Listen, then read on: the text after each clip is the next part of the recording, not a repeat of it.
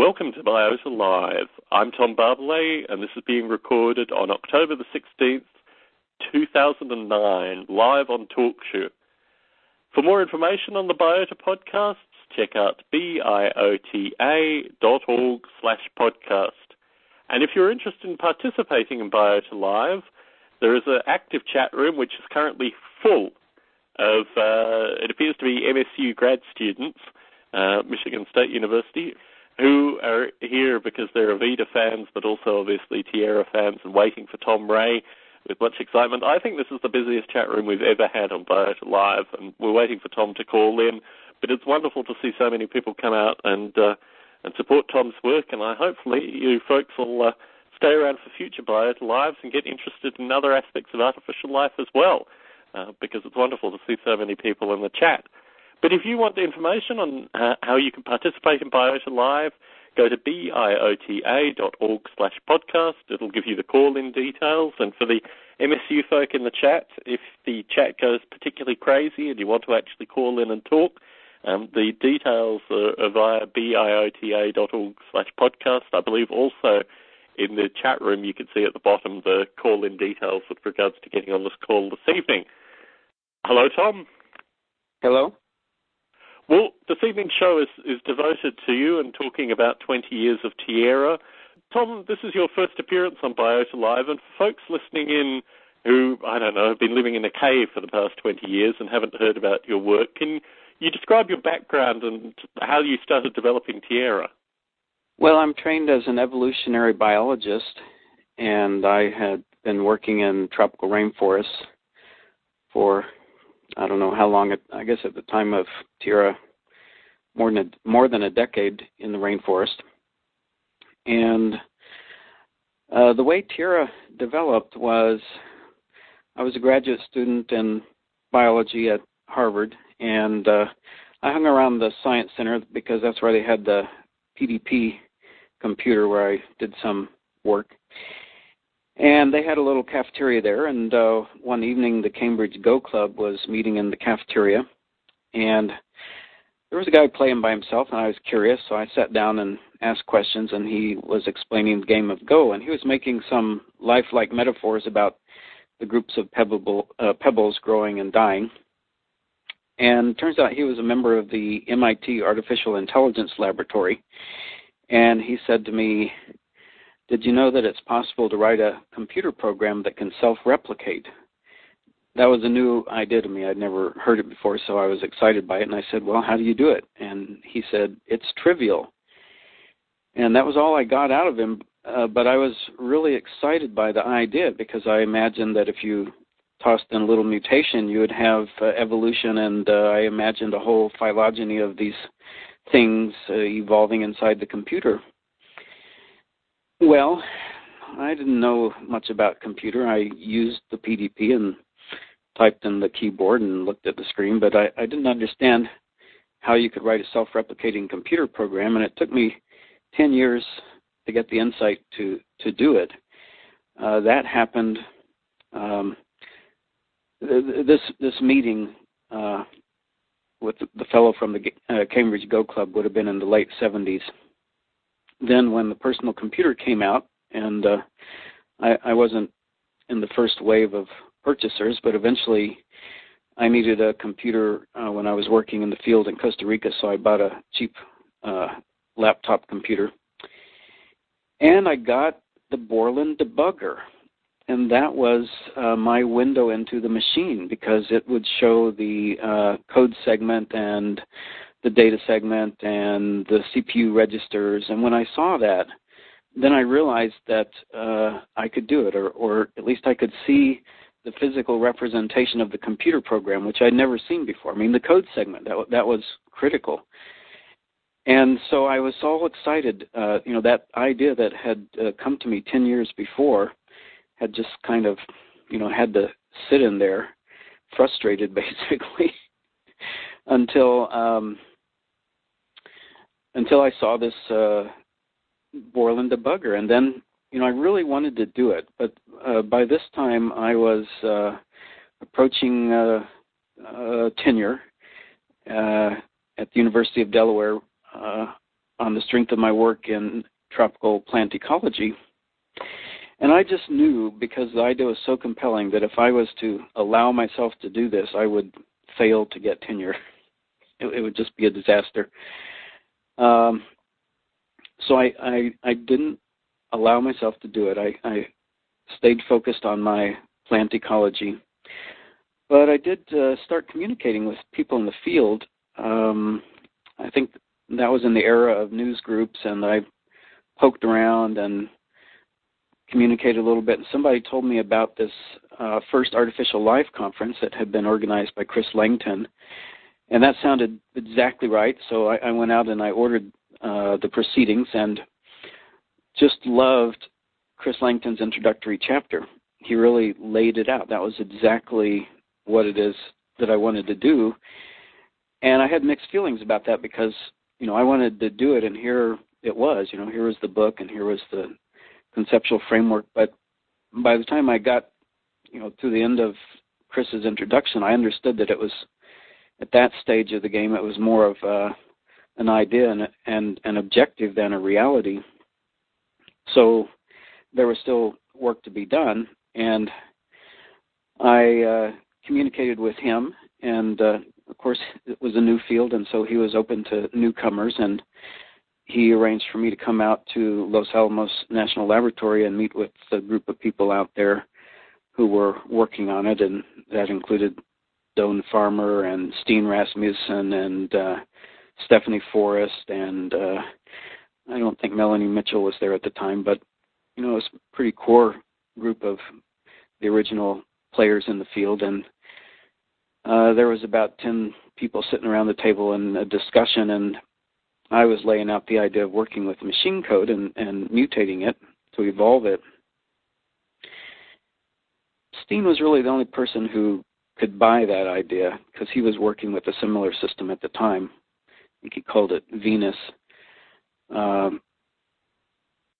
He was more interested in the issue of the origin of life, so he was stirring randomized soups of machine code and trying to get self-replication to emerge.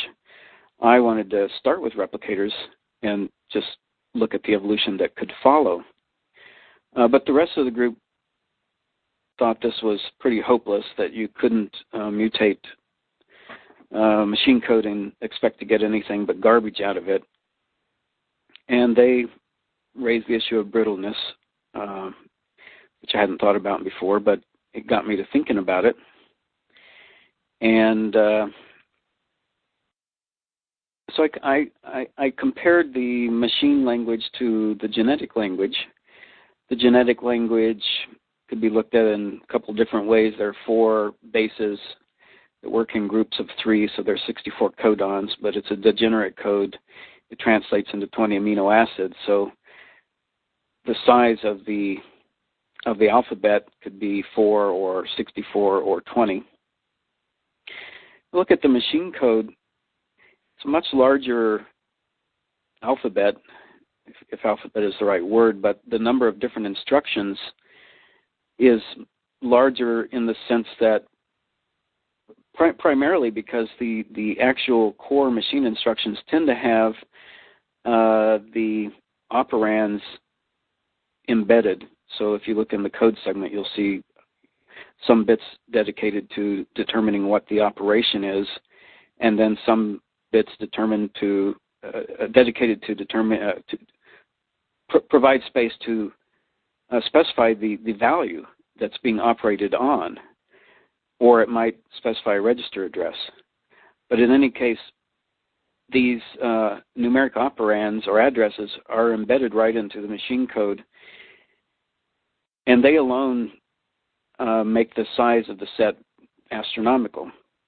A single instruction might be 32 bits or more when you include the operands that follow the specification of the operation. So,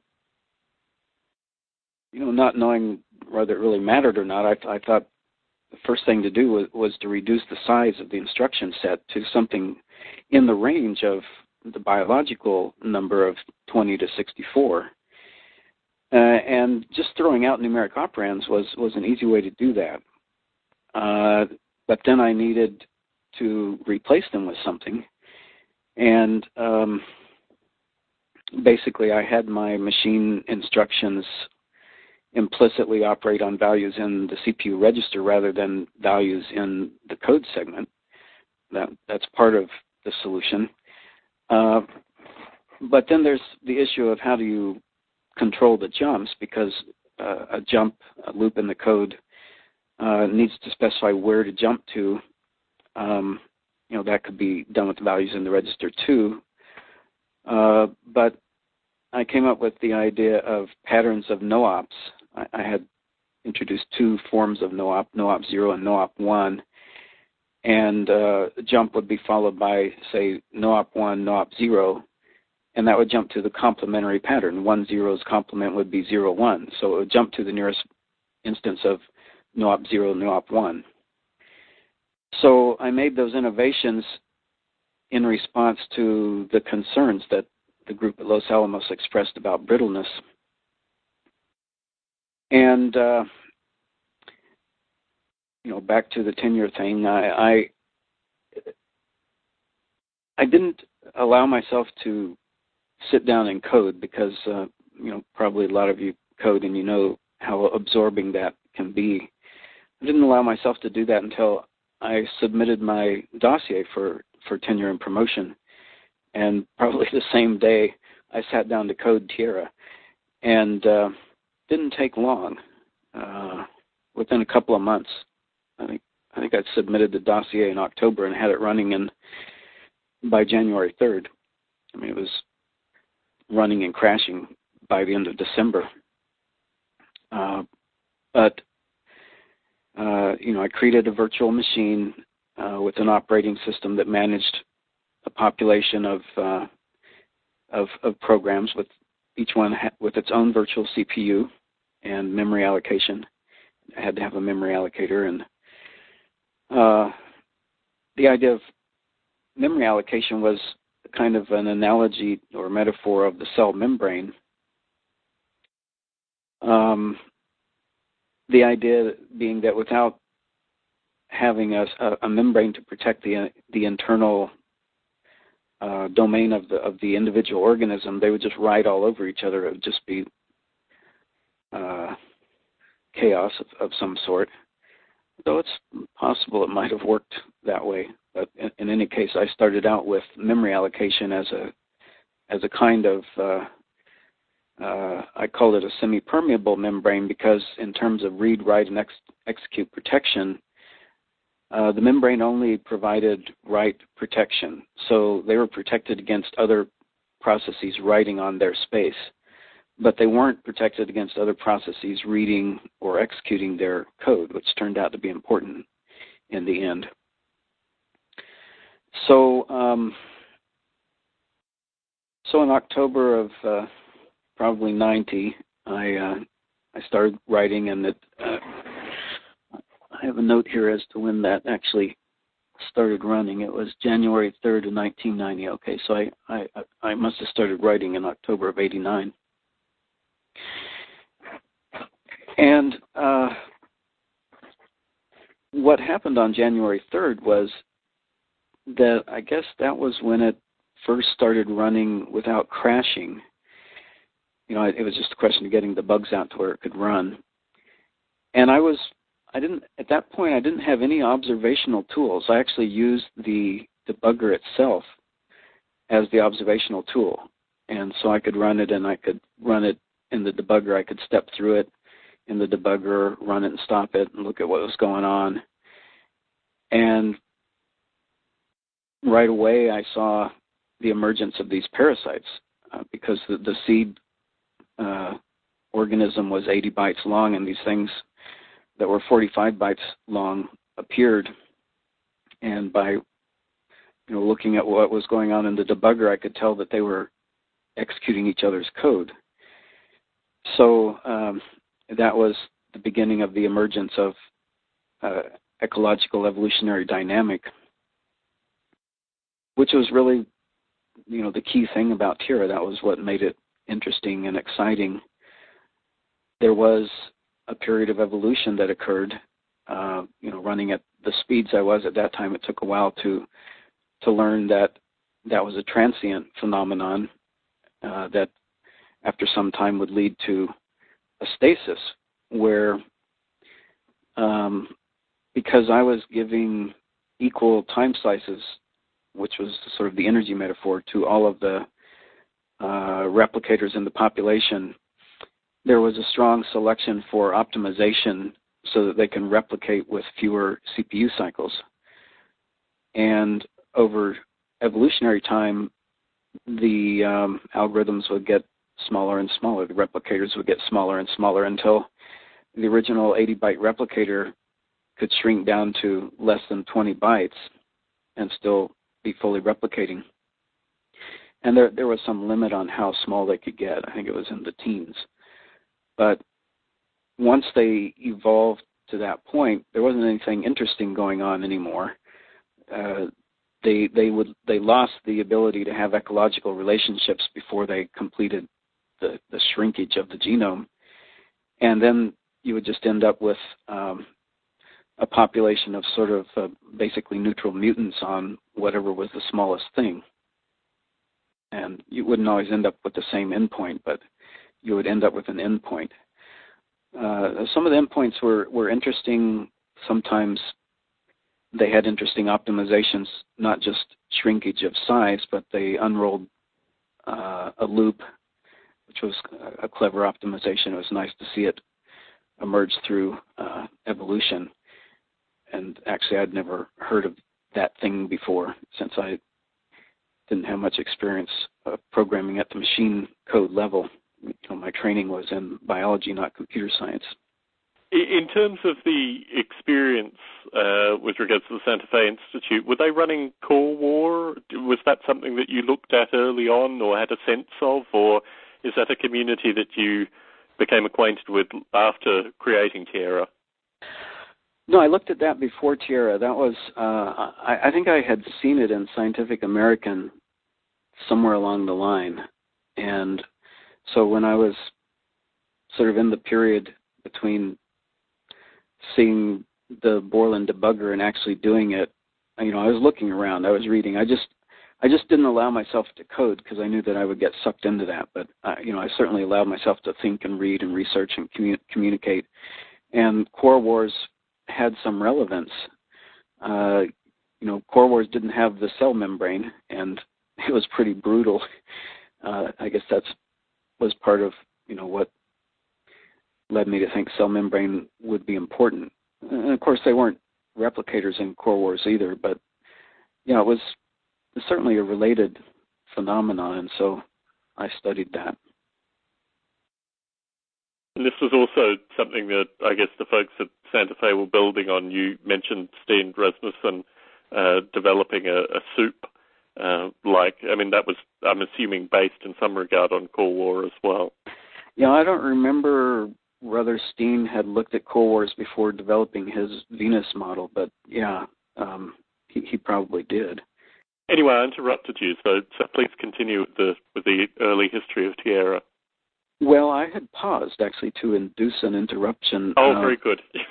That sort of represents a summary of the first phase of Tierra, and then I moved to ATR in Kyoto, Japan, where I got onto the second phase of Tierra, which was, recognizing that there was a stasis there, and thinking about what was needed to move forward. Well, as a biologist, I was intrigued by the Cambrian explosion because when you kind of look over the history of life on Earth, it was pretty boring before the Cambrian explosion. Just, essentially, the Cambrian explosion, in a meaningful sense, represents the transition from single-celled to multicelled. And out of multicellularity, almost everything, macroscopically interesting in biology emerges. So anatomy, physiology, the neurobiology, even ecology and behavior, not to mention aesthetic beauty. All of these things our post-Cambrian explosion phenomena and what you had before that would be interesting to a microbiologist, but not so interesting to most people. So I figured there were some clues in there, and as I analyzed it, what it was really about was not so much the origin of multicellularity, which could simply be many cells of the same type stuck together into a blob, but more meaningfully the origin of differentiated multicellularity, so that you had different cell types and different tissues specialized for different functions, so you could get nerve cells and heart cells and muscle cells and skin cells and so on. That was really a key aspect of the emergence of complexity that came out of the Cambrian explosion. So I wanted to basically model that in the same way that I had modeled sort of the origin of evolution. See, Steen was interested in the origin of life itself, so the origin of replication was what he was targeting. In the original Tierra, I was targeting the origin of evolution by starting with a replicator, seeding it with a replicator. Well, in the same spirit, I didn't want to get multicellularity to spontaneously emerge out of Tierra. That would be like getting replication to spontaneously emerge out of Steen's soup. What I wanted to do was seed it with the most primitively differentiated form possible, which would be 2 cell types, and see what happened from there. Well, so what is the metaphor? What is the analogy? I figured it had a metaphor with parallel processing, and so I was real interested during that period in parallel machines, and ATR tried to have at least one of each of them. So we had quite an interesting collection of parallel machines there to play with. And Kurt Thierling from Thinking Machines came to work with me. Thinking Machines sent him, and we got it running on the CM5. But the real metaphor and the key thing was that we seed it with something that can start with a single CPU, but we have now introduced to the instruction set a split instruction that allows a single CPU to split into 2 CPUs. They can share the same code. So we would have a single genome, but we could have multiple CPUs executing them. And it's code, so we can think of, or in fact there exist different functions in this code, subroutines that call each other. And so at some point these 2 CPUs would come to an if statement where they would jump to different locations in the code, and they would then be differentiated. They would be executing different parts of the code. To me, this was a metaphor of gene expression. So executing different parts of the code is the same as expressing different genes. So our body contains tens of thousands of genes, but a specific cell doesn't express all 10,000 genes. It expresses a subset characteristic of its cell type or tissue type. So this was the biological idea that I was developing. And I figured that the simple soup that original Tierra ran in, which was a 60,000 byte soup that held about 300 of these 80-byte creatures and their daughters, that environment probably didn't have enough complexity to favor a more complex organism. Well, this would have been in the mid-90s, and the network was sort of coming into its own, and so I got the idea of having this as a distributed system on the net, sort of SETI style, that Tierra could run as a background process on many machines, and the digital organisms would have the freedom to migrate between machines.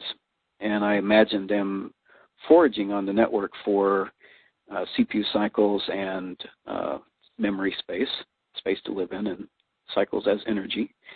And I could envision them migrating around the planet on a daily basis, staying on the dark side of the planet where there are more free CPU cycles, imagining that in the day the CPU cycles would be occupied by their human users and the machines would be more idle at night. And that was the kind of thing I envisioned.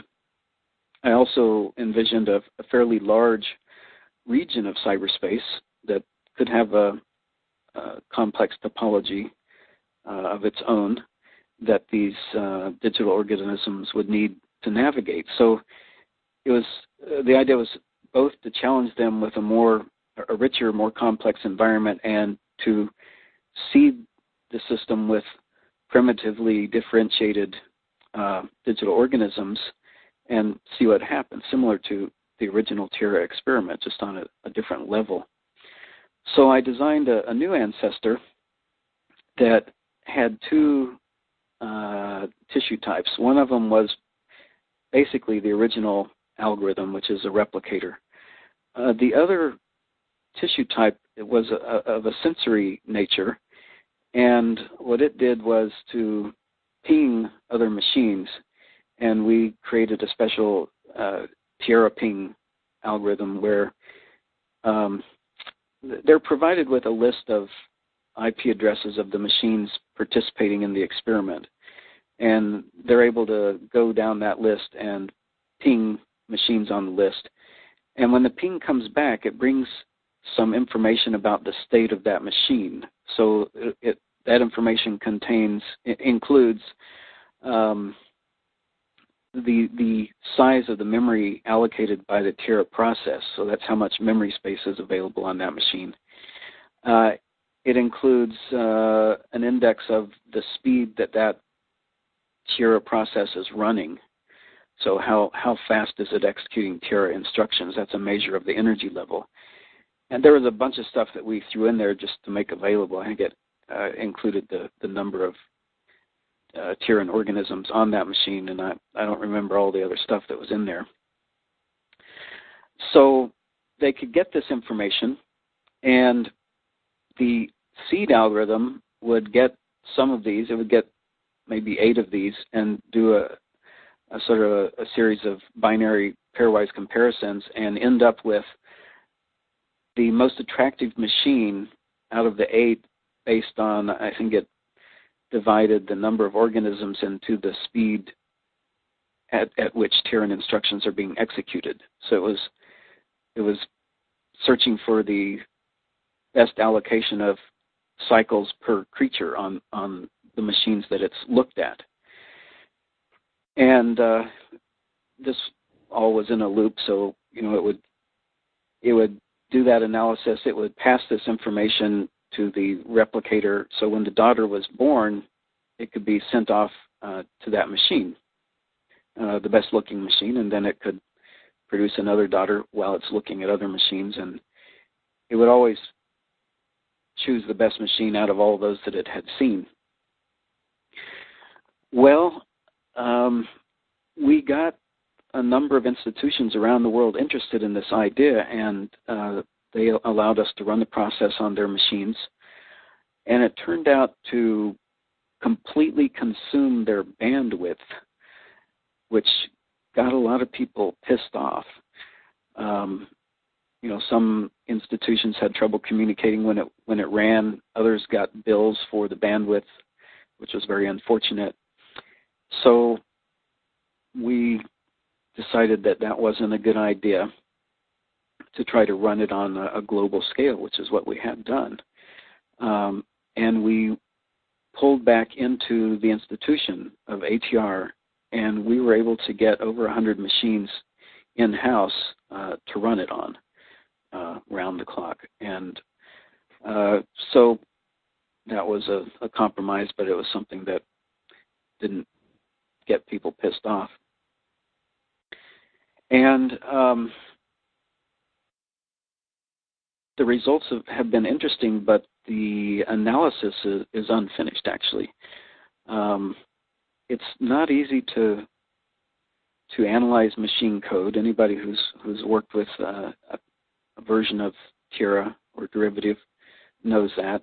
It's hard enough to read machine code that a human wrote, but when evolution has had a hand in it, it's all the more difficult. But now we're not just talking about regular machine code, but multi-threaded or parallel machine code written or altered by evolution. This is really difficult. And Joe Hart and I and my assistant, Chinmay Shi, have developed a number of tools that allow us to examine the structure of these organisms.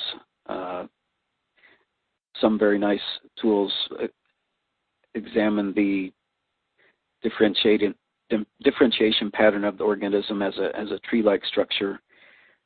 It's complicated. Part of the problem is that I moved on to something else. I don't do this kind of work anymore, and so it remains unfinished. But I can say that that experiment produced what I was looking for to some degree, which was the origin of new tissue types and even new genes, which was something I wasn't specifically looking for, but it's part of the package. Some of the there was a little piece of code that copies a block of data from one location to another that was called by both tissues. So the replication code uses it to copy the genome from mother to daughter. The sensory code uses it, I guess, for the TPing data to keep the best-looking TPing data in a certain location. But these applications of that algorithm are different in magnitude. The replication of the genome involves copying a lot of data, and the replication of the TPing involves copying a little bit of data. So one of the things that happened was that piece of code was duplicated, and then the different tissues used different copies, and then they evolved to be different, quite different. So it was an example of the origin of a new gene through duplication and divergence. And we also got, the key thing really was new tissue types. So it was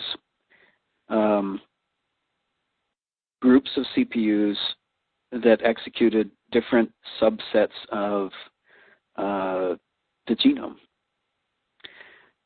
So I don't really know how far it went. I published some papers illustrating these results, but we have a large archive of data which is only partially analyzed, and that's kind of where it stands today. And did Joseph Hart continue to do this work? Was there a few people that were left in Japan to continue this work? Joe's still there. He's probably listening, and he does continue to work with Tierra. It's not his job to work with Tierra, so he's spare time working with Tierra. He, has some ideas of his own and does some experiments, adds features to Tierra, tries things. I do have two graduate students working in this area, though. Jia Xiao is working with Tierra, and she's, like many people in artificial life, interested in the big question of how does evolution generate increases in complexity. And what she's doing is using predation to introduce an evolutionary ecological dynamic into Tierra. And she's sort of at the stage now, well, she had to alter the instruction set to essentially allow the act of predation, which in her case means taking CPU cycles away from another organism, a little bit like the hyperparasites that had emerged spontaneously, but this more by design. And so she seeds Tierra with some individuals designed as predators and some individuals which are just regular Tierran replicators, which we can call prey.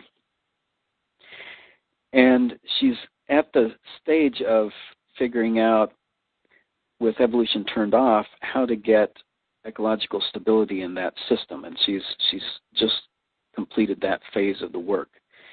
And so she's ready now, in the coming near future to be able to turn on evolution and see what happens to an evolving system like this. So, she's betting on the evolutionary ecological dynamic as a method of getting increasing complexity. My other, Gia is a PhD student. My master's student, Esther Lowe, is, yes, not really Tierra, but it's kind of my next idea along the lines of doing a thing like Tierra. My current research is in neuroscience, and I study neuromodulatory receptor systems, and I'm understanding their role at the level of mind. But in learning about neuromodulation, I appreciated that in computer science, where we do, let's just say, neural nets, the phenomenon of neuromodulation hasn't been very well embraced, recognized, but it seems to be overwhelmingly important in complex brains. So I think that's an unfortunate situation for computational models of neural function, that they tend to leave this critical phenomenon of neuromodulation out. So my sort of next Tierra-like idea, well, I could characterize Tierra as transferring the phenomenon or process of evolution from the organic to the digital medium. So then the next Tierra-like idea is to transfer the phenomenon or process of neuromodulation from the organic to the digital medium. Well, this is what Esther Lowe is working on, though as a master's student, the goal isn't implementation, but conceptualization. So she's done a literature review, both of the biological literature on neuromodulation and the little bit of neuromodulation that has been introduced into computer science, review that literature, and then with a broader view than the state of the art in computer science, talk about how to introduce neuromodulation into the digital medium.